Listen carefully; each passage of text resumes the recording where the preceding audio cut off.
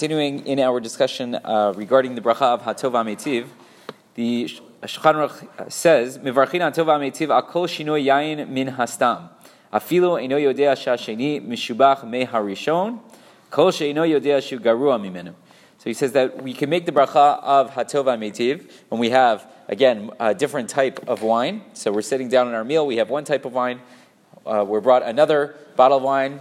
Let's assume all other conditions are met. So as long as there is some difference between the two, I would be allowed to make the bracha of Hatov HaMeitiv as long as I don't know for sure that this second bottle of wine is of lower quality.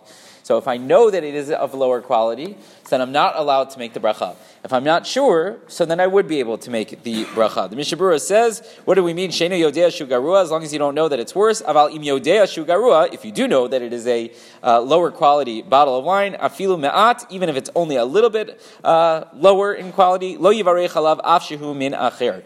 You would not make the bracha of Hatov HaMeitiv, even though it's a different bottle, it's a different type of wine. Now, obviously, this is going to be difficult for us to gauge which bottle is better, which one is worse. So, again, that's only within a given range, right? But we know that, like, whatever it's called, Manischewitz, Concord, whatever it is, that giant, 12-pounder.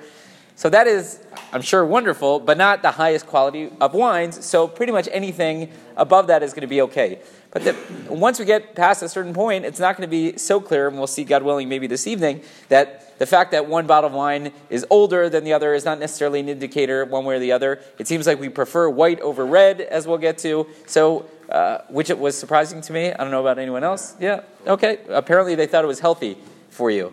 None of this is healthy for you, but let's say, right?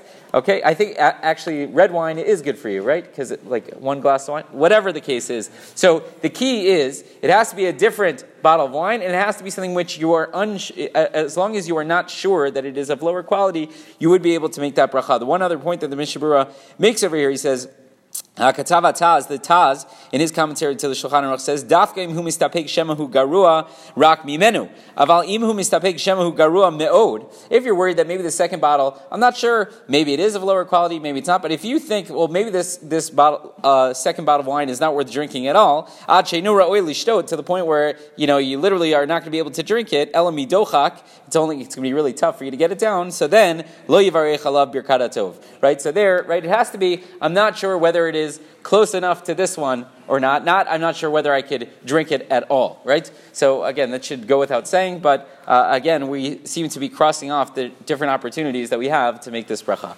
Rabbi Chanan ben Akash Omer,